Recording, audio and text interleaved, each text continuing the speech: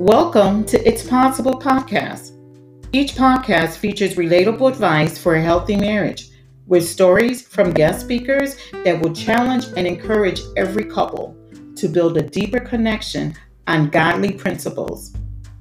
Now, here's your host for today.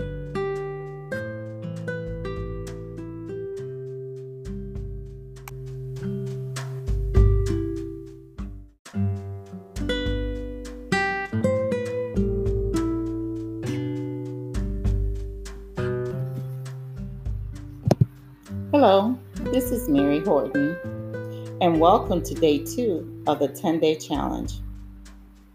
The human body serves as the perfect metaphor for understanding the importance of a challenge, for the simple reason that the body is built to adapt and respond to demands that are placed on it. The stronger the demand, the stronger the response. Physical muscles continue to grow and strengthen through principles of progressive resistance. Did you know that this principle is based on a theory that muscles must be challenged in order to upgrade it and grow, and that they will progressively work to overcome a resistance force when required to do so?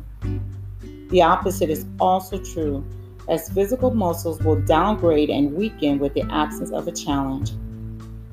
The principle of progressive resistance operates the same way in every area of our lives, and that is why we need to be challenged.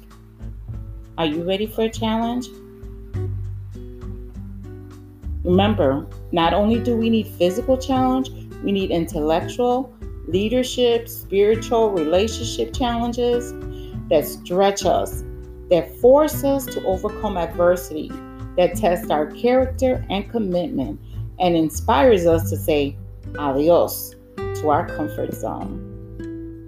So in short, for you to become a great at relationship, you must seek out and rise to the great challenge that I'm going to thrust upon you. There is no other way. So rise to the challenge today. The challenge today is to flirt with your spouse or send flirty text messages all day. Wait for it.